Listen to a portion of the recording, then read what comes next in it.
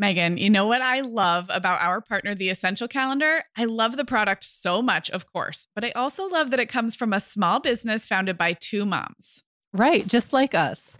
Listeners, if you're drowning in details right now, like summer camps, travel plans, end of school year mayhem, give yourself the gift of The Essential Calendar, a seasonal, at-a-glance, poster-sized calendar for your wall. Get 10% off your order at theessentialcalendar.com/themomhour. That's 10% off at theessentialcalendar.com/themomhour. Hi, I'm Sarah. And I'm Megan. We're two moms with 8 kids between us, from little to grown. We're in different areas of the country and in different stages of life. But we both know that motherhood's a lot easier when real moms share tips and encouragement. And remind you that it's really all going to be okay. We're not experts. We're parents who've been there. We're not perfect. We're real. Welcome to the Mom Hour. Hey everyone, and welcome to the Mom Hour. I'm Megan Francis, here as always with Sarah Powers. Hi, Sarah. Hi, Megan. How are you? Well, I want to say Happy New Year because even though it's been the new year in podcast land for a while, I do believe this is the first time we've recorded together in the new year. I think it is. And I'm extra confused because we had a Voices episode drop on Friday that was all about New Year stuff. But I also recorded that right before January 1st. So I do think it's the first time for us on the mic for sure. Well, this is a great topic because when we talked back in December about like looking back at 2021, what worked, what didn't, some of our biggest aspirations that maybe fell a little flat, we did tease that we were going to come back and talk about our 2022 intentions. And I actually really like that we're doing this. We're recording this like a week in to January, into 2022, because I think sometimes you just need to be in it and like looking around to see, you know, we want to get a jump on it when we're still in the middle of like wrapping Christmas presents. And I'm not sure how realistic that always is. I think it's very individual to the person. And I, having just interviewed Christine Coe and Sarah Hart Unger for Friday's episode, I know there are people who really do start thinking about their new year goals and intentions like in Q4, like October, November. That is totally fine. It's just not me. I agree. I need to get past the holidays and be in it. And then it's like they're percolating, but I think you're right. I think this is a great time to talk about them. Yeah. And I have to say, that week between Christmas and New Year's, I have a history of like jumping into challenges and things like that will like set the tone for January. But until I really get into it, I don't know where it's taking me. I just find that dead week, as they call it, is a great time for me to go, I don't know, something needs some overhauling. How about I take this big project on? And then it's not until like January 6th or 7th that the reality of that starts to hit. And so we're in a really good place right now to just kind of talk about what those intentions are. We want to do it in a really gentle way. As always, we're just, we're just curiously looking at what's working for us and what's not, and talking about making some small adjustments, maybe some bigger adjustments. And then later we're going to check back and see how all that's going, because the best intentions, as they say, they sometimes just don't. Either it turns out you actually want to go in a different direction, or you try something and don't need it anymore. There's a lot of ways these things can change over time.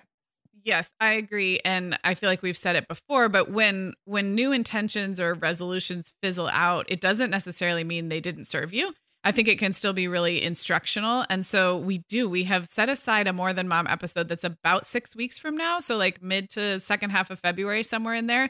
And we are holding ourselves accountable. We're going to come back and we're going to touch on the things we talk about today and just see how it's going. So we've never done that. We've done lots of New Year, New Intentions episodes over this is like our 7th year. But we've never done that where we've forced ourselves to revisit. And I think 6 weeks is a nice mark because it'll be fresh enough, but I'm sure we'll have things where we're like, yeah, that didn't happen, or that's not happening as planned. Right. Well, before we dive into that, let's talk about COVID. Why? Why would we do that? Well, it's so funny because it's like we're in this place again where we're looking at a new year, and we're just like we were in 2021, January 2021. We want to make these plans, we want to set these intentions, but there's this like big but hanging over it. Like, but who knows what's going to happen with this COVID thing? And you and I were talking about it yesterday, and like trying to remember, were we worse off or better off a year ago? Did it feel, more or less, like hanging over our heads all the time? And I think the reality is we're much better off as a society, but right now it's very omnipresent. Like it's just everywhere. It is. And I think, back in the early pandemic, those of you who listen every week, we tried to do these little pandemic check-ins, no matter the topic of the episode, because it felt weird to launch into a conversation about potty training or like recipes without acknowledging this massive cultural, like shared cultural experience we were all having. And then, new normal set in and we kind of stopped doing that. And we just felt like this particular week, as kids returned to school and some of like this massive Omicron spreading is happening, we just want to acknowledge that we know that wherever you are, it's likely touched you and your family in some way, for everything from an inconvenience to, a really traumatic experience. And we know people and friends and team members, and we just know everybody's so affected by this. So I'm not sure we have much to say except we see you, and we're not sure what the next 3 or 4 weeks holds either. And we have, some reason to be semi-hopeful and lots of reasons to be anxious at the same time. Yep. And, just on a personal level, I think you put it really well, Sarah, when we were talking off the podcast yesterday, like overall, the outlook, the prognosis, if you will, is so much better. But we're at the point where it's still like you look around and everyone seems to have COVID right now. Or like everywhere you look at it, it's like we're back to that place. And it's almost like our brains trick themselves into going back into that muscle memory anxiety. Or like, do we have to be as alert and on guard as we were? Or like, what's the correct level to like dial it up without going overboard? And so we're with you. Like we're all there.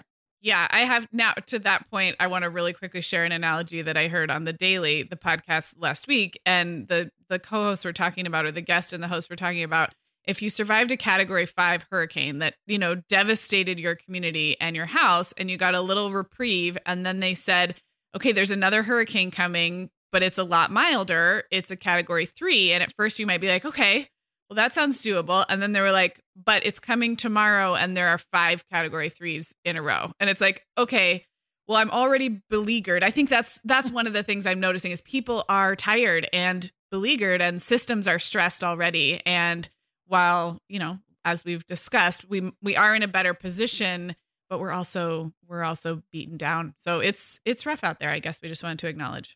Yeah. Okay, Megan. Well, over here at the Mom Hour, we are big fans of our sponsor, Our Place. In fact, you, me, and our team member, Katie, were all comparing notes on our favorite product. Katie was telling us that even though she's packing up to move her family to a new house, she cannot put that mini perfect pot from Our Place into the boxes yet because she's using it like every night. Well, as someone who also has a perfect pot, I got mine as part of their mini home cook duo set. I get it. It's nonstick, which is key, but it also has all these handy features like a steam release lid with a built-in strainer and this nice beechwood spoon that nests on the handle in this perfect little peg. Okay, well, I didn't get this pot, but now I want it. That sounds so great. Our Place's cookware is great to cook with, beautiful to look at, and healthier for us as well. All of Our Place's products are made without PFAS, also known as forever chemicals. In addition to their cookware and tableware, Our Place is also making waves with their Wonder Oven, the most stylish all-in-one air fryer and toaster oven. Again, free from the forever chemicals found in many of those air fryers. Listeners, Our Place offers a 100-day trial with free shipping and returns, and we've got a great deal for you.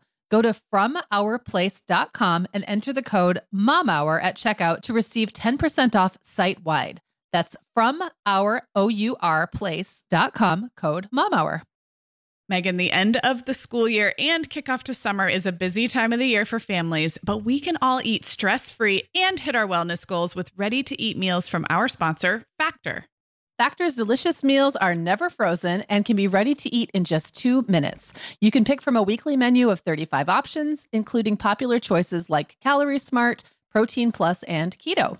Plus, they have more than 60 add-ons like breakfast, lunch, snacks, and beverages to keep you fueled all day long. So our team was comparing notes recently on our favorite Factor meals, and Katie loved the herb-crusted chicken with mashed cauliflower and toasted almond green beans. I loved that one too. And get this, so did her little boy, Charlie. She heated it up for lunch one day, and Charlie, who's 3, ate almost all of the green beans. I mean, that's quite an endorsement, right? I was going to say, what a parenting win. And I get it, Charlie. Those green beans are crazy good. And if you really want to treat yourself, they even have meals with filet mignon, shrimp, truffle butter, broccolini, and asparagus. Listeners, head to factormeals.com/momhour50 and use code momhour50 to get 50% off your first box plus 20% off your next box. That's code momhour50 at factormeals.com/momhour50 to get 50% off your first box plus 20% off your next box while your subscription is active. Okay, Sarah. So let's talk first about some ways we want to challenge ourselves this year. And those can be small things. They can be things that last all year, or they can be things that, to your point about intentions serving you, even if they don't last very long. They could be literally things you want to do for like 1 week. So I will go first with my big one, which is that after having done these kind of big January yoga challenges for the last several years, I believe it's been 3. The first one I did was in 2019. So this would be the 3rd year of that. I decided to sign up for yoga teacher training, which is like a very different level of commitment. It will be 7 weekends that I will be there all day long, Saturday, all day long, Sunday. It's funny because usually the yoga challenge was always a last minute thing. Like, that was usually one of those dead week decisions. Like, I see the email about it. Sure. I'll sign up. Why not? And last year around that same time, I said to my sister, I'm kind of curious about yoga teacher training. And she said, that's so funny. I am too. Then she signed up and went through it and I did not. That was a full year ago or more than a year ago now, where I was like, that sounds really fascinating. I would love to do that.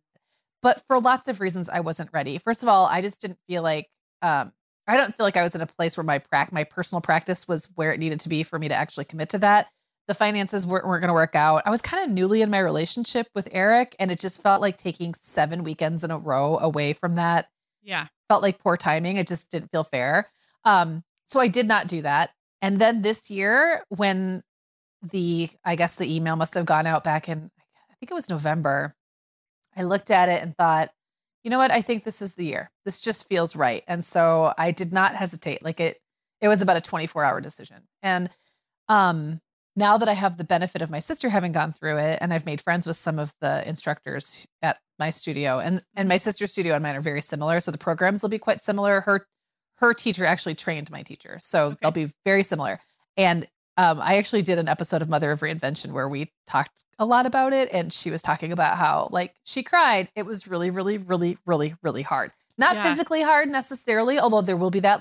I will be going to 3 classes a day some days, which is way more. And you know that I've said in this class, I don't go to power yoga. Right. I never want to go to a class that's longer than 60 minutes. And that will I will have to, that's part of the learning. But also the book learning. It's hard. There's a lot of anatomy, and learning about the skeletal and muscular system, which I'm actually really interested in, but I know very little. Yeah. And just the dynamics and how everything works together. And I've been practicing yoga for over 20 years. And I still, when they'll say things like externally rotate your leg, I'm like, I don't know what are you talking about? So I think it's going to challenge me in every possible way. And I'm excited about that, but also a little skirt. That's a big one. And a little skirt is that's how you know that you have pushed yourself out of your comfort zone. Yes. And yet in an area that is familiar to you. So I'm very excited, very proud of you. And also what I like is that I've been thinking about it a long time, and I didn't feel bad that I didn't do it until now. You know what I mean? Yeah. There's sometimes that thing that's just lurking around in your head, and it can just stay there. Yeah. For a long time. If it's not the right time for you, you can still let that thing kind of float around and kick around until the right time comes to jump. And I think you'll know when it's the right time to jump. So I'm excited for you. Thanks. How about you?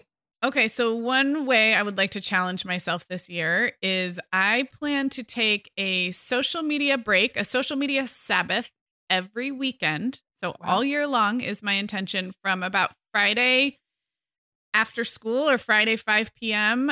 All the way through Sunday evening. And so this, when I say social media, it's mostly Instagram. We talked in our 2021 reflection episode, we talked about how I've essentially quit Facebook happily. I do look at Twitter, though, when the news is hot and hopping, or when there's something happening locally, or when I want to mindlessly scroll and I'm tired of Instagram. So this is not a device. It's not an electronics or device or internet Sabbath. It is just social media. And I chose weekends because I wanted it to be a little bit hard. I wanted, rather than just say, oh, I want to cut back on mindless scrolling or I want to take a couple social media breaks, I wanted it to feel a little difficult. And weekends are when my family's home. The truth is, I have the privilege now of working from home and having the house to myself with kids off at school and Brian at work, a lot of hours. If I want to play on social media and use that as a creative outlet and use it for work, I have enough time to do that in what I'll call the work school hours of the week. Right. So it's more of an experiment. It's not that I think it's bad or that I'm super addicted, but it is a mindless reach for the phone and open those apps. And I want to give myself the flexibility to do that during a lot of the week and then set a hard line, because I do really well with clear boundaries, even if it's just I'm an upholder. So I can set a rule or a system for myself and I will follow it. Right. So I just needed to find what is the arbitrary rule I'm going to make up for myself. And I just declared that it was social media Sabbath weekends every weekend this year. And I haven't done it yet because we're recording this on Thursday, the 6th. And I didn't, last weekend was like a holiday. So tomorrow, Friday, the 7th would be the first time. And I don't plan to take the apps off of my phone. I think it's not like a willpower issue. It's just a mindfulness issue. Like, oh, I don't do this on the weekend, you know? Yeah, no, I totally agree that like creating those boundaries, and even for someone like me, not an upholder, more of a rebel, which can be a little challenging because I will, what's the thing? It's like a chart, right? Like if you're a rebel, you will rebel against external.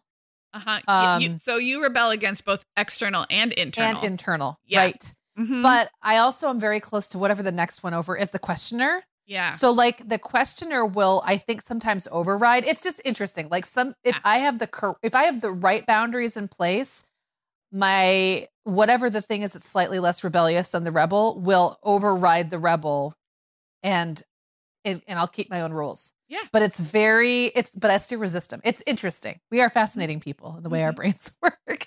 I love that it's like that you've got this very specific time, because you don't really need to take the apps off your phone then, right? It's right. Like all you have to do is know what time it is.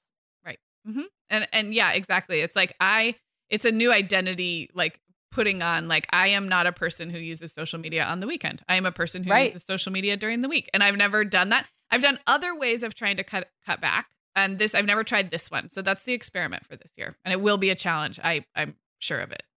I am reading the book Atomic Habits. Yes. I believe James Clear. Did you read that one? I did. And we did a habits episode where you read a different habits book. Yes. And right. I read that one. But remember, I have book amnesia. So I don't remember anything. So, I haven't made it all the way through. But one of the things he says early in the book that really resonated with me, because if I do this, I can do almost anything.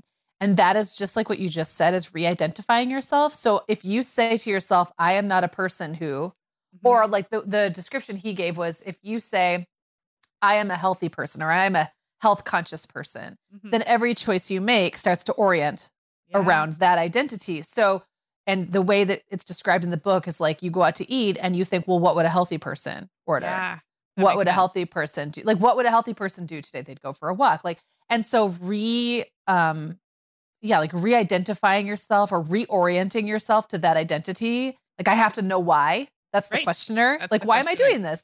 Yeah. And so that actually segues really nicely into my next way of challenging myself, which is to drink less. And that's something you and I have circled around on this podcast for years. And just off the podcast. And off the podcast. Ad nauseum. And we've both done, various little challenges, and we've both done various little like setting rules. And I've always resisted them because it felt like I didn't really know why I was doing it. Like, okay, so I don't have a drinking problem. I'm sleeping fine. I'm getting up in the morning and doing my job. Like, I'm not, I'm not falling down the stairs or driving over trees or whatever. But this year I've really done a lot of reading about life in your 40s and beyond, perimenopause and menopause. And it's just like fact that it's just not good for me. Like, that's the only, like, it doesn't really matter what the outcome is. It doesn't really matter if I'm like holding it all together and I don't think there's a problem. Like, there are things happening inside my body that I cannot see.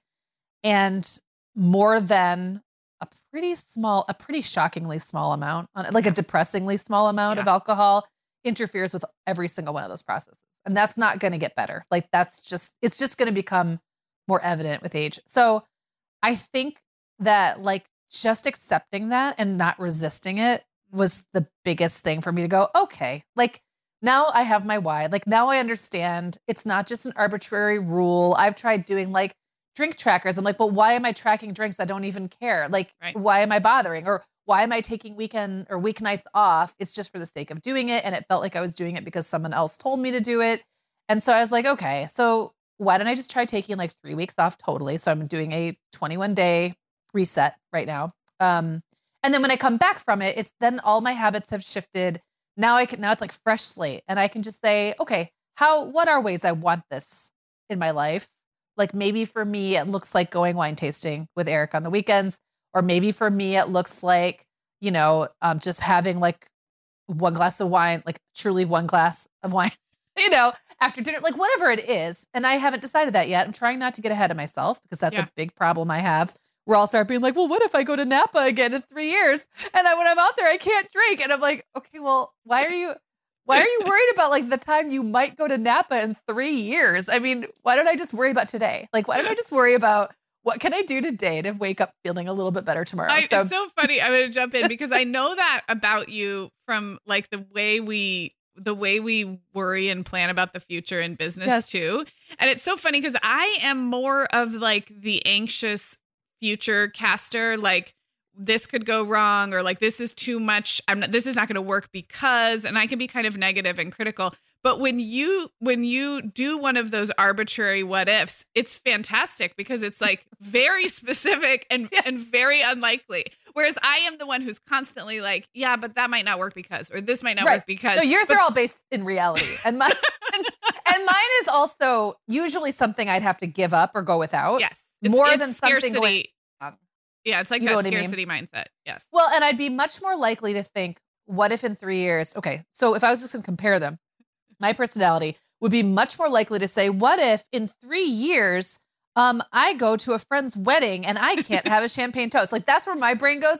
It doesn't go to like, what if in a month I'm slightly hungover and I don't feel well enough to, I don't know, like function the next day or whatever it is. Like I'm looking at these fantastical, unrealistic things that could happen, but probably won't, or I'll deal with them when they happen. It's not a big deal. Like anyway, that's a whole thing. So I'm about 5 days into doing this reset.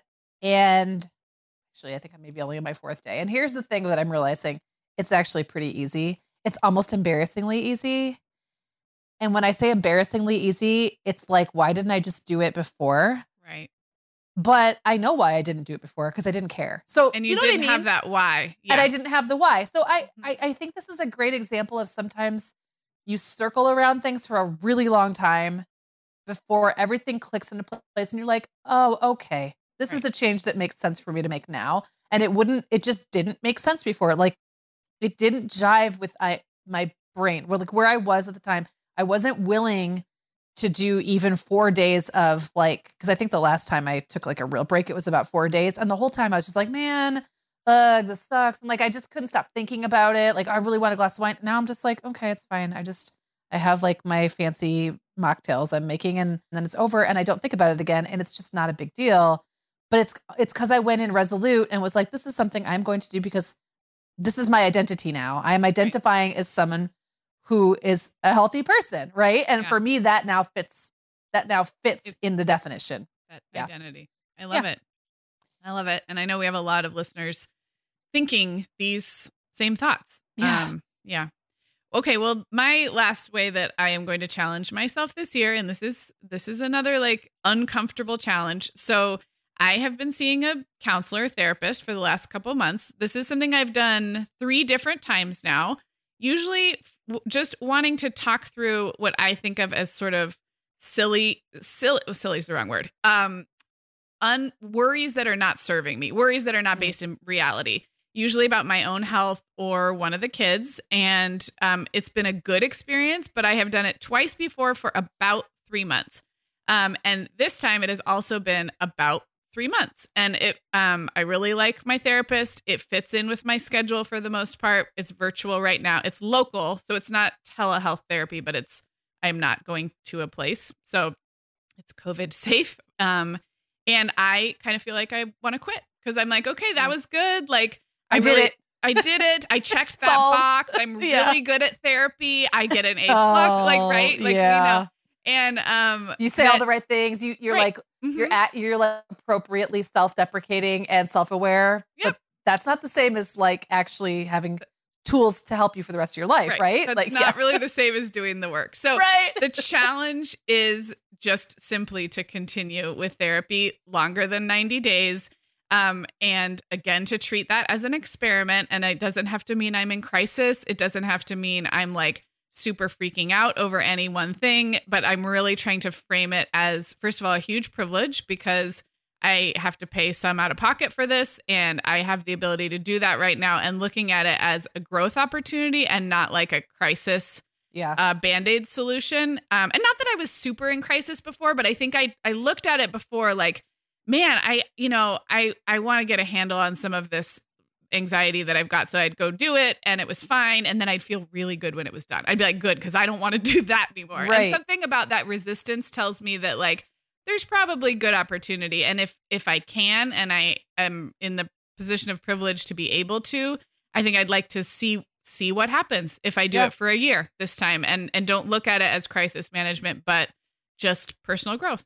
So I am very much on board with this plan, Sarah. And I think that it's funny how these two things that we just talked about, they're very different, but they go together in a way. And one of the ways is what you just said, like, it's not a Band-Aid. It's not crisis. You're not trying to like dig out of a hole. Like you're getting ahead of it. It's like really that kind of self-care where it truly is like self-care. And similarly for me, one of the interesting things, and I've done a lot of, they call it Quit Lit, just reading about like, like quitting drinking and like, what does that look like? And why is it hard? It's for most of us, it's not physically hard. Most of us are not going to have like DTs, right? Like we're not at that level. It's more like it's just the thing you reach for. Like it's just easy. So when I said it was kind of embarrassing how not hard it was, it's because I would go, I'd like a glass of wine. And then I think, well, what do I really want? And then I'd say, what I really want is something interesting to do or not to have to do this task that's on my, or whatever, and it's like, all I had to do was ask myself the second question. Yeah. And then I'd have like an answer, and I'm not always happy with that answer. Sometimes I don't like that answer at all, but it's there for me to find. And what I think the parallels are here is I certainly wouldn't want to wait to have that discovery until I'm at the point where my life is falling apart and I have no other recourse. Like I don't have any tools in my toolbox. Right. And I think a lot of women find themselves there because it is such a pervasive, easy, quick fix. And it's everywhere. Socially acceptable. It's socially acceptable. So like you're sitting there thinking, I'm stressed. There's wine. Done. Right. But like, what if you had 5 other tools? I'm stressed. I have breathing. I can call a friend, like whatever those tools are. It's a therapy. Like I call my therapist. And so it's just proactive. And I love that. Yeah. So I'm just like, I'm just giving you a big high five over here. Actually, just weird little dance right now that I wish you could see where nice. I've got my elbows out and I'm like, I kind of look like I'm doing like a hoedown dance. Okay. So there you go. You're getting like a little hoedown dance. I love it. I love it. We're super fun this year. Should we? We sure are. Sober, meditating all the time, not in therapy and not on social media. Yes. I cannot wait for how this is in 6 weeks, by the way. I hope I hope it's not the opposite. Like that would be terrible. Maybe it'll just be, maybe we'll be slightly ramped down, but still like on the right path. So, well, okay. So we've talked about things, and these are very challenging things we've just talked about. And I feel like if you are like a mom in the trenches right now and you want to dip your toe into even like one of the most gentle versions of any of the things that we just talked about, like taking an hour off of Instagram or, like just doing one day without wine and see how that goes, or go to one therapy session, like whatever tiny little way, something like this, the things that we're challenging ourselves with at the stage of motherhood we're in, like wherever you're at right now, whatever tiny little way you can kind of chip away at something that you see yourself maybe being able to actually go all in on in 10 years is so great. And eventually those little steps will get you to where you want to get, right? I totally agree. And just for frame of reference, I didn't set goals or intentions, and I'm a very goal-oriented person, or you would think I am at least. And I didn't start really doing this until probably 3 or 4 years ago, and probably only because we would talk about it on the podcast. So I had to come up with something. You needed content. I just took like a decade at least off of any kind of New Year's anything, if that helps anybody feel better. Yeah. Well, then I guess in that spirit, let's now both talk about a way or two that we want to back off this year. Maybe something we don't want to do that we want to opt out of, someplace we want to take the pressure off. Sarah, you go first on this one. Yeah, I just have one, and I just want to read again for fun without, I love Goodreads and I love setting reading goals, and I follow a lot of people online who are really into their reading, but it can create a lot of turn it into homework a bit. And I have a bad habit of committing to finish every book I start. And any good reader will tell you, you need to learn how to abandon books. And what I wrote in our little outline is I want to read like you read, Megan, which is very much you pick up a book, you set it down, you read for true fun and enjoyment. I did get the Kindle for Christmas. I think I mentioned that was on my wish list, and I was hoping it would help with my reading, and it already is. And I just want to approach reading with a lighter touch without worrying about how many books I'm going to read, without like, okay, what am I going to read next? Like truly follow my nose, as like the Fruit Loops commercial used to say, and treat it with a lighter touch and curiosity. And hopefully that will yield more reading. But if it doesn't, that's also okay. I didn't read very much in 2021 and I felt yucky about it. And if all that changes in 2022 is I also don't read very much, but I feel less yucky. You feel right. Yes. Then that's good enough. Yeah. I love it. And it's funny because I interviewed Amy Clark, our friend who runs momadvice.com and has the Mom Advice book club, which is great if you're really into books, but she's also at Enneagram Type 1. Mm-hmm. And so she's very oriented towards achievement, just in general. And so how that plays into your reading life, it's great if that moves you, but sometimes you're in a season, and maybe you'll be in a season of life again where it motivates you. Yeah. But right now, if you're not there, like, I love that you said, just be curious. Like what does motivate you right now? Yeah. Yeah. All right. Well, mine is kind of like it's sort of two, but I'm just going to kind of mash it all together. So it is around physical health. And, I think the way I want to say it is I want to kind of calm down about my diet, which is going to take some unconditioning, but ultimately I think I will eat in a more healthy way. So I don't have like an eating disorder or anything like that, but I have definitely, over the last about 10 years, I've gained about 20 pounds, and I think that I eat pretty healthfully, and I don't think I'm obsessive about the way I eat. However, I have internalized messages about food. You can't help it. We are all conditioned and they're everywhere. Yeah. And I have found, just again, by being curious and observant and not changing anything, just looking and being like honest with myself, I have found that I make some very strange food choices that feel healthy to me that probably are actually counterproductive. Like jumping on food trends, like keto or low carb. I don't think that when I eat low carb, I do think I eat very healthfully, and it's kind of helpful in a way. It helps me eliminate options, which I think sometimes is helpful. But then I do a weird calculus around food, like to go back to drinking, like wine doesn't count. Like, why is that? Or like I won't have dessert, but it's just sometimes the choices I make don't make a lot of logical sense. If you backed up and looked at them overall, like what I actually need in my diet, I think sometimes I shortchange myself because I've internalized messages about food that I would just like to let go of. Yeah. So that doesn't, and then the other side of that is when you eat really, really well for a while, there is this tendency to then go hog wild for lengthy periods of time, because you're just bored or tired of it, and it's hard to do. And I don't even mean really, really well, like in a balanced way. I mean really, really well in a restrictive way. So there's like a whole school of thought about intuitive eating. I am not a nutritionist or a dietitian. I don't even really know that much.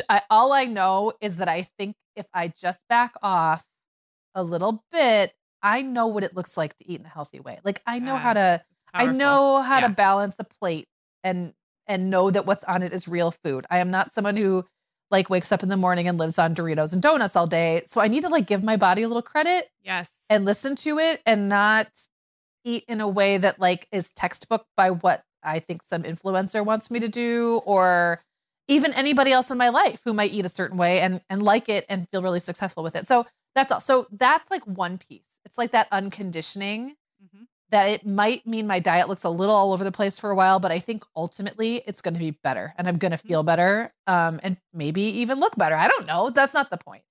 And then I think that this also kind of relates to like where I'm going with the yoga teacher training and my physical fitness that, you know, having to do with exercise and stuff. Like, I just really want a physical practice that serves me now and that will serve me in the future. And that means I want to do activities that are good for me, but not just for me to like get bigger muscles or lose weight or whatever, but like the emotional and mental good for me as well as the physical good for me. And that means there's some things I need to let go of when it comes to ideas about pushing my physical limits. And I don't need to train for a race. I don't want to train for a race, like things like that. And that could change too. Who knows how I'll feel in a year or two. This is not a forever thing. It's just me saying like right now, even the way I approach a yoga class, if I go in thinking this class is to serve me, not for me to serve my instructor, then not only do I get more out of it, I don't come to the point where I'm going to injure myself and I want to go back the next day.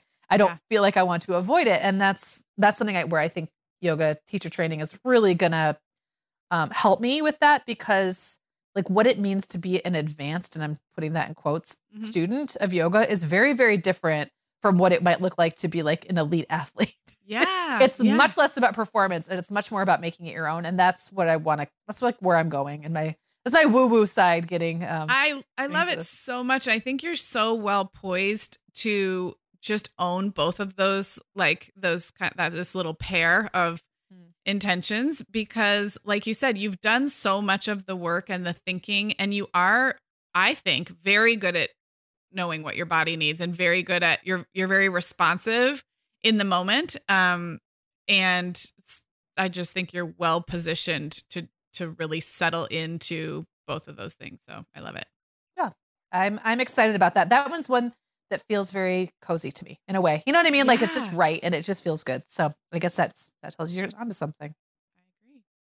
Sarah, our sponsor, Hiya Health, makes a kids daily multivitamin that parents can feel great about giving their kids because they have no added sugars or dyes. And our kids who have tried Hiya vitamins have loved them, which is important, right? Because what good is a bottle of vitamins that your kid won't take? Hiya was founded by two dads who didn't like the ingredients label on some of the popular children's vitamins they were seeing on store shelves, so they got to work developing a formula that would help fill the most common nutrient gaps in modern kids' diets. Hiya's Chewable Kids Vitamin is made with a blend of 12 organic fruits and vegetables and then supercharged with 15 essential vitamins and minerals. They're also vegan, dairy-free, allergy-free, gelatin-free, and nut-free. Hiya manufactures their vitamins right here in the USA with globally sourced ingredients, and then they ship their chewable vitamins directly to your door on a pediatrician recommended schedule. We've worked out a special deal with Hiya for their best-selling children's vitamin. You're going to get 50% off your first order. To claim this deal, go to hiyahealth.com/momhour. This deal's not available on their regular website. Go to hiyahealth.com/momhour and get your kids the full body nourishment they need to grow into healthy adults. We are welcoming back Vionic as a sponsor today. And Sarah, I will be honest, I was sorting through my warmer weather wardrobe the other day, and it could seriously use a refresh. But you know what's good to go? My shoes. I've got a great selection to choose from thanks to the Vionic Vitals collection. And lately, the pair I keep putting on again and again is the Uptown Loafer. I have two pairs, one in sand suede and the other in camel leather, but please don't make me pick a favorite. Oh, I won't. I'll let you keep both. That's so funny, Megan, because I was a little jealous of your Uptown loafers. I was the last one on our team to get a pair, but I just did. I also got mine in the sand suede, and I think I've worn them like 4 times this week. They really finish off a cute spring outfit. The Vionic Vitals collection has the best essential styles for everyday wear to get you ready for spring. And no matter what shoes you choose, you'll be on the go in comfort because every single pair of Vionic shoes delivers their trademark VioMotion technology for a difference you can feel. Vionic sandals, sneakers, and flats all offer incredible support, stability, and cushioning, and every pair comes with a 30-day risk-free trial, so it's easy to try them out. Use code TheMomHour15 at checkout for 15% off your entire order at VionicShoes.com when you log into your account. That's a one-time use only. Vionic Shoes, wearable well-being for your feet.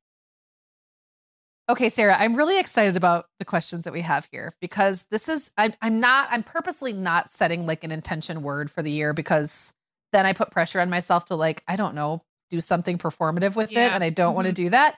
But the word that keeps coming into mind, if I were setting an intention word, is invest, because it's just something I've been thinking a lot about, like investing in ourselves as women and moms, investing in our futures, all of these things. So that word has been kind of heavy on my mind. And I know that I've shared with you some of the funny things that I've been investing in lately. But I'll go first. The first one for me is like literally investing. I think for a long time, I've been in a place of like a scarcity place, or a place of like kind of just getting by, like the self-employed person's version of living paycheck to paycheck, where there's not even a real paycheck. It's just like, no paycheck. You just get money when you get it. And you just gig to gig, gig to gig. Right. And the divorce and all that stuff. And like, it's been like just kind of hand to mouth for a while, just figuring it out. And there hasn't been a lot of wiggle room. So I've had to make a lot of really short-term decisions about money. And now I'm in a place, thanks in big part to this podcast I'm so grateful for it, where my margins aren't so tight. And it's a huge mindset shift when you move away from super tight margins, being broke or close to broke, to having extra money that you can now, you can't just figure it out in the moment yourself, because there's systems at play, like that other people know how to work that I don't know how to work. You know what I mean? Like, like what would someone with money do? Like if I was, again, to go back to Atomic Habits, if I identify as someone of means, let's just say, how would a person of means make a decision about, I don't know, like how to use their HSA, or whether to put money into a 401k or like a Roth IRA, or how to work those both out. Those aren't things I've really ever had the privilege of having to know much about, honestly. Right. And now I need to know more. So, and that also goes into just like how much work to take on. Is it, for a long time, it was, if something came my way and it was going to pay me, I did it. And I'm in a place now where that doesn't make a lot of sense, because at some point it's taking away from something else. So like everything around finances, I am just wanting to learn about investing. And that means probably this year I will just be investing and learning how to invest. Yeah. And probably not actually doing much with it, but just learning. Yeah. So. Well, it sets me up. First of all, I love it and I'm proud of you. And proud of us. But it sets me up perfectly in two ways. First of all, we didn't plan this, but I also don't have a word for this year for the same reasons. But if I did, it is also tied to this question, which is so funny. And the other thing that this made me think of is when you were talking about you're just going to learn this year, it reminded me of, I try to frame some of my intentions as what I call a focus area. If I feel like there is a fuzzy goal that's floating out there and something I know I want to either learn more about or do more in that arena, but I haven't latched on to what the action is, that used to really stress me out. It's like, okay, well, I want to like do more cooking, but I don't know like what's the resolution.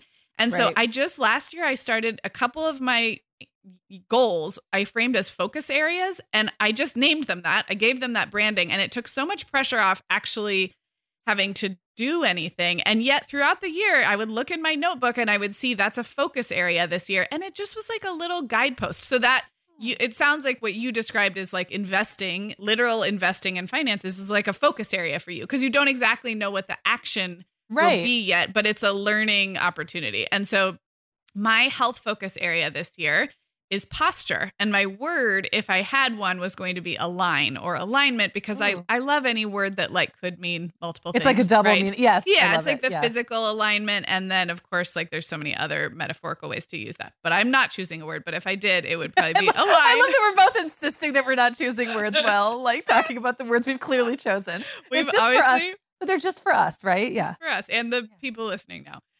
So my health, that was like a super windy way to get here. My health focus area, one of them for 2022 is posture. And I put this under the question about investing in ourselves because I'm not exactly sure what I want out of a focusing on posture. But those listening, most of you know I was a ballerina, like a legit ballerina into my 20s. And so I always identified as someone with really good posture, or at least good posture on the outside. I think you can have a straight back and hold your head up high and still have some alignment issues, as dancers know. But at least on the outside, I looked like that ballerina posture for a long time. And if years and years after I stopped dancing, I still would sometimes get comments about my good posture. I sit up really straight when I drive, and it's just age and time away from dance. I am no longer someone with good posture. I caught myself like in a family home video the other day, like something where I saw myself and I was like, oh gosh,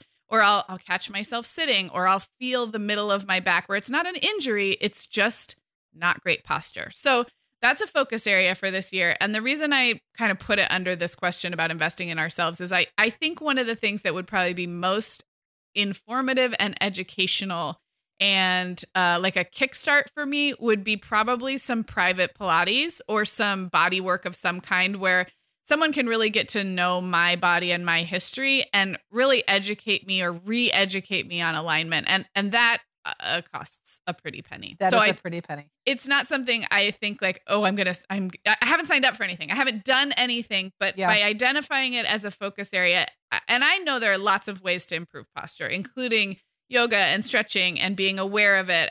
But there's a little voice telling me that I would really benefit from like a one-on-one relationship with someone. I'm picturing a Pilates instructor, but it could be another type of body work person who just can just really work with me individually for maybe a short period of time to recreate some awareness. Cause I am body aware. I was a dancer my whole life. I've lost it all. Well, okay. I love this. First of all, I think there's a lot of people out there who started off life and then had babies. Yeah.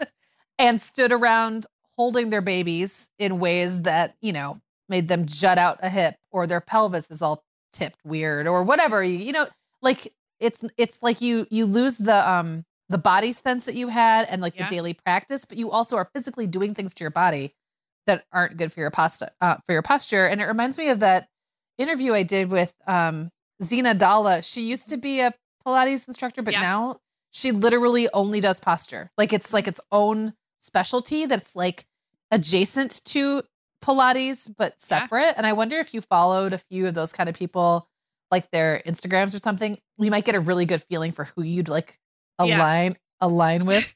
Get what I just did there? So I love that. And I love that that's something where, when you make that decision, and it might take you a little while to figure out who that person is, like that's something where you can just really focus on like what a change that might make in your life. I think that's really cool. Yeah. That reminds me that I also have been like investing in some, I'm just going to say like some of it's frivolous and some of it's not. And I'm going to put this in the Gwyneth Paltrow category of the wellness things that I am investing in this year. Like wellness in air quotes, kind of. Yes. That I think the reason, like, it's so first world. It's like such a privileged thing to even be able to like, I gave a bunch of my friends jade rollers for Christmas. And then we all sat around rolling our faces, like, because it's apparently lymphatic drainage or something. I don't know. It's like, does it work? I don't know enough to know if it works, but it feels good. It feels really good. Like, do I think crystals actually like balance your chakras? I don't know, but it feels good. And I'm all about like piling on things that feel good right now so that it supports me in doing the things that I actually know are doing something. Oh, that's like so profound though, what you just said, because you and I are both natural skeptics. Yeah. So it's hard to get over that self-talk, but the way you just said it is so key. It's like it opens up a door to letting the really transformative things work. Right. Because it puts me in the frame of mind that's again, that identity. That I am the kind of person who thinks about my wellness, who does things that make me feel good, who blah, blah, blah, whatever it is, treats my body as my temple, like whatever these things are, like I could see myself getting really into Ayurveda. Do I believe that Ayurveda works as a science? I don't know. Maybe. It's not going to hurt anything. Right. So why not? So I have a funny little story to share with you about this, because like there are sometimes, I guess, short-term, what's the word I'm looking for here? Repercussions when one starts attacking consequences when one starts attacking a bunch of things at once. So this week, I have not had any alcohol. I've been eating, compared to the week between Christmas and New Year's. I mean, my diet has done a complete 180 because it was really bad. Like I had just fallen into a cheese, like a vat of cheese, and things were a little sluggish. I started taking a really good probiotic. Like I spent real money on a probiotic from like someone who specializes in like perimenopause and women's special needs. And I signed back up for the thing. If you're a long time listener, you may remember that like 4 years ago, I was going to this local spa in town that had like all these machines you can use, like the red light machine and like the steam thing. It was right after your divorce, right? Yes, it was right after my divorce. I did it for like 3 months, and money was super tight then. And that was like, it was a really big part of my budget, but it felt so good to have something to do that just took care of me. And I didn't really care. Again, I don't know if those lights were, stimulating collagen growth. I really don't know. I don't really understand the science, but it felt great. And it felt like something I could do for myself that was at the very least not harming me. And at the very best had some therapeutic benefits. So I was doing that for a while, and I didn't go for like 3.5 years. And then I just decided to sign up again. And so I was like, I guess it's been longer than 3.5 years. It's been a long time. Yeah. And I decided to go sign up again for a 3-month. And this time of year in Michigan, I mean, it's very cold, and like to go be warm in like a little capsule feels great. Yeah. So this week, here I go. Started eating vegetables again. Stopped drinking, stopped eating like my weight in cheese. Started taking a probiotic. And then yesterday I went and laid in this like steam capsule for like 30 minutes. And it's like an infrared sauna thing, like light. And it's just like, you're just like bathed in steam, and it's supposed to detoxify you. So I don't know. Again, okay, feels great. I was all warm and my skin felt amazing. Get out. I go pick up Owen and I take him to the orthodontist. And on the way back from the orthodontist, so we're about 15 minutes from my house. Weather's terrible. I was stopped at a stoplight and my stomach gave this little gurgle. It was just like a little gentle like gurgle. And I'm like, oh, that's weird. And then within a quarter of a mile, I had to change lanes and do that. That calculus you do when you have a bathroom emergency, but you have to decide, like, is this gas station going to be the one that has a bathroom, and how gross is it going to be? Would it be worth waiting? Need a key first? Right. Do I need a key? Would it be worth waiting, like going a little bit further and finding a nicer bathroom? Oh, there's a McDonald's, but wait a second. I think that McDonald's stopped like letting people go inside during COVID. Like my mind is going through you had all of this. A lot going on. A lot going on.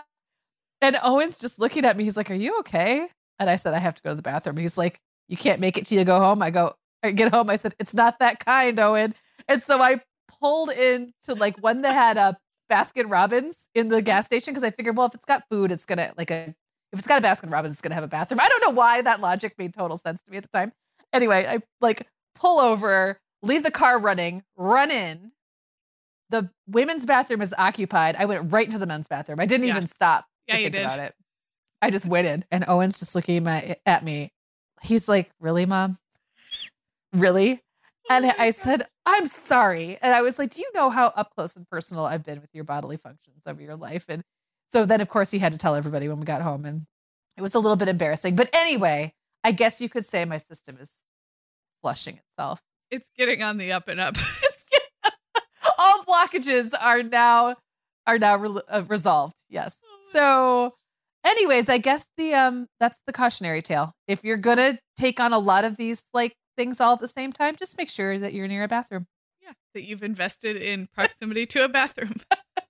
Oh my goodness. Okay. All right. Well, while we're on the topic of investment, let's now share a way that we each want to invest in others or our communities this year, our families, or just something that's a little less focused on us, because we've done a lot of talking about ourselves, haven't we? Yeah, we have. I have two, and they're unrelated to each other, and I can mention them both briefly.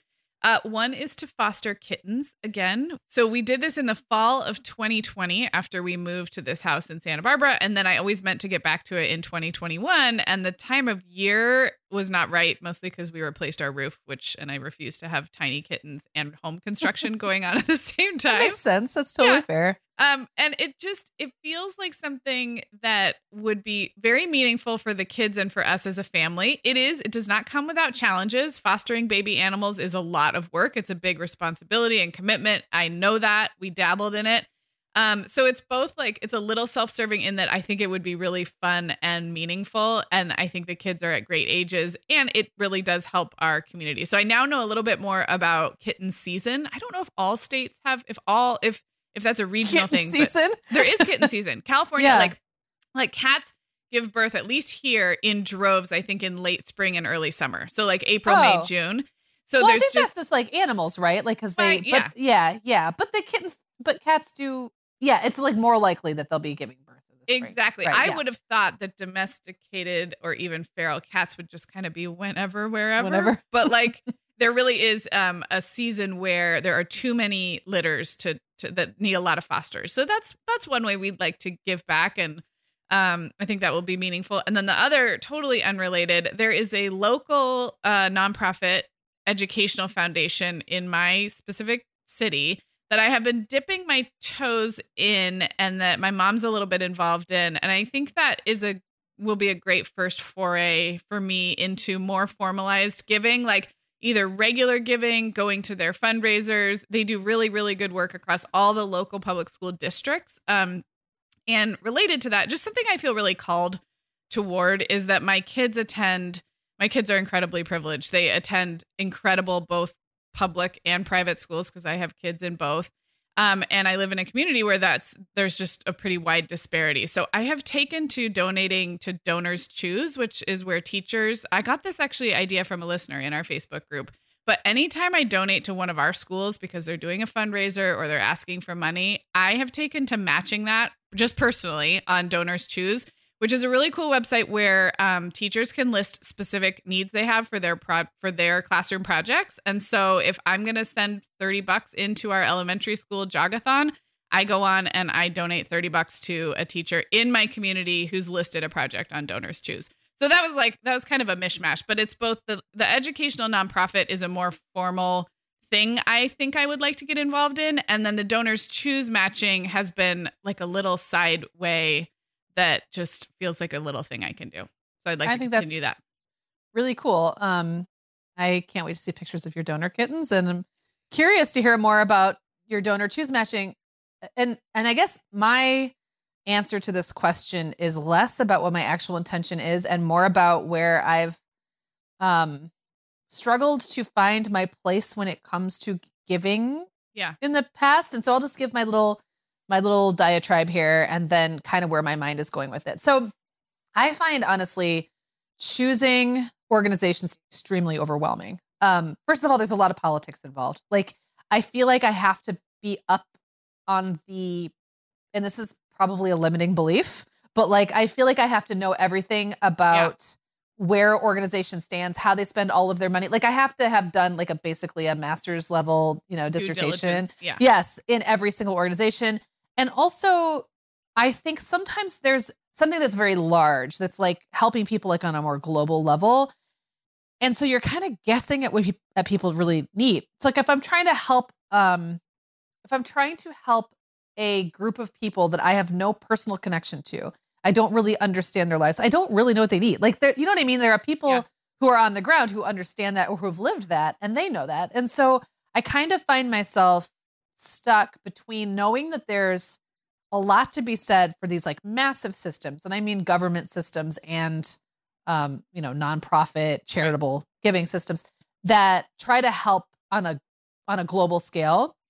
But at the times in my life personally, where I've been most vulnerable or my family has been most vulnerable, we have not been a candidate for most of those things. Either because it just didn't fit where we were in our lives, we didn't live where we could benefit from it. Like, there's just a lot of reasons that those things don't connect. I don't connect to those organizations because they just wouldn't have helped me. And I don't know how to say that in a way that like, they just weren't what I needed. And so lately I've just been trying to think about like, okay, maybe the route is to connect with something that I feel truly deeply personally connected to because I've lived it. And maybe it's like, okay, so what would have helped like young pregnant Megan, Jacob, I'm talking about as 19. I knew for sure I was going to have him and I knew for sure I was going to raise him. So a lot of like those needs, like the organizations that it might have been, or the resources that might have been available to me or necessary for me to tap into, kind of limited, right? Like that already took some out of the, and then I also was pretty sure I was going to like kind of the trajectory I wanted my life to be on, and certain kinds of help available to me would not have helped me. I just don't know how else to put that except I needed something that I didn't know how to find. And how would I help, you know, little Megan, little girl Megan find that? And then even like, you know, more recently, like broke, somewhat stressed, newly divorced Megan, like what help might have helped me at that time. And so some of it is systemic and global and like big organizations and government help. And some of it maybe is more individual. And I don't know yet. Like, again, I think I'm still in that curiosity phase. I think I've been like putting too many barriers between me and like helping people because I've been putting too many rules around it. Yes. If that makes sense. I relate a lot to that. So I loved hearing that, and I can't wait to see what you figure out. It's a focus area. Focus area and curiosity. It doesn't have to be like there's nothing to check off on this one. It's just absolutely saying it out loud. This was so good. This was so fun. This was really, really fun. And I feel like when we come back in 6 weeks, it might just be a lot of us talking about the things we've learned by trying to put these intentions in place. But that's good. That's like all part of the process, right? Yeah. And I think it helps normalize that lots of people like to talk about everything that's swirling around in their heads on January 1st through 10th. Yeah. But then if we don't revisit, it's kind of like week of real life dinners. Like we always say, like everyone shares their meal plan. Very few people share how it actually went. And so I think that's what we hope to touch on in 6 weeks is like progress, lack of progress, total abandonment of some of these ideas. It's all okay. There's room for all of it. Yeah. So we've got an episode coming up on Tuesday, and it's going to be all around those solutions we found for the home, maybe like later than we could have. Like if we'd gotten around to these things earlier, it might have made our lives a little easier. So we did the hard work so you don't have to. I love that. And I'm excited for that one. So we will talk to everybody on Tuesday. The Mom Hour is supported by partners like Erica. Erica is the social media health app for teens that gives them the tools to unplug when they need to for improved health, study focus, sleep, and daily balance. Erica was built by a dad of 3 boys who saw that teens themselves were really becoming self-aware to the risks of social media, and he wanted to help them self-regulate. Erica works to hide distracting apps from your phone at the touch of a button, keeping them out of sight and out of mind without deleting your data. Tell your teens about Erica and save 20% on the Erica family plan with promo code TheMomHour. Go to erica.app and search for plans. That's Erica with a K, ERIKA.app, and use code TheMomHour to save 20%. Sarah, I have been having just the best time making my new podcast, The Teas Made. I launched back in November, and so far I've covered topics like staying warm on cold winter walks, nurturing creativity, how to be a great host, and even Nordic secrets to loving winter. Well, you know I am fan number 1 of The Teas Made. It's got such a cozy vibe, and it seems like you've really hit your stride in covering topics like wellness, self-care, comforting rituals and routines, and home and family life. Just look for The Teas Made with Megan Francis wherever you get your podcasts, or head to theteasmade.com to find all the episodes.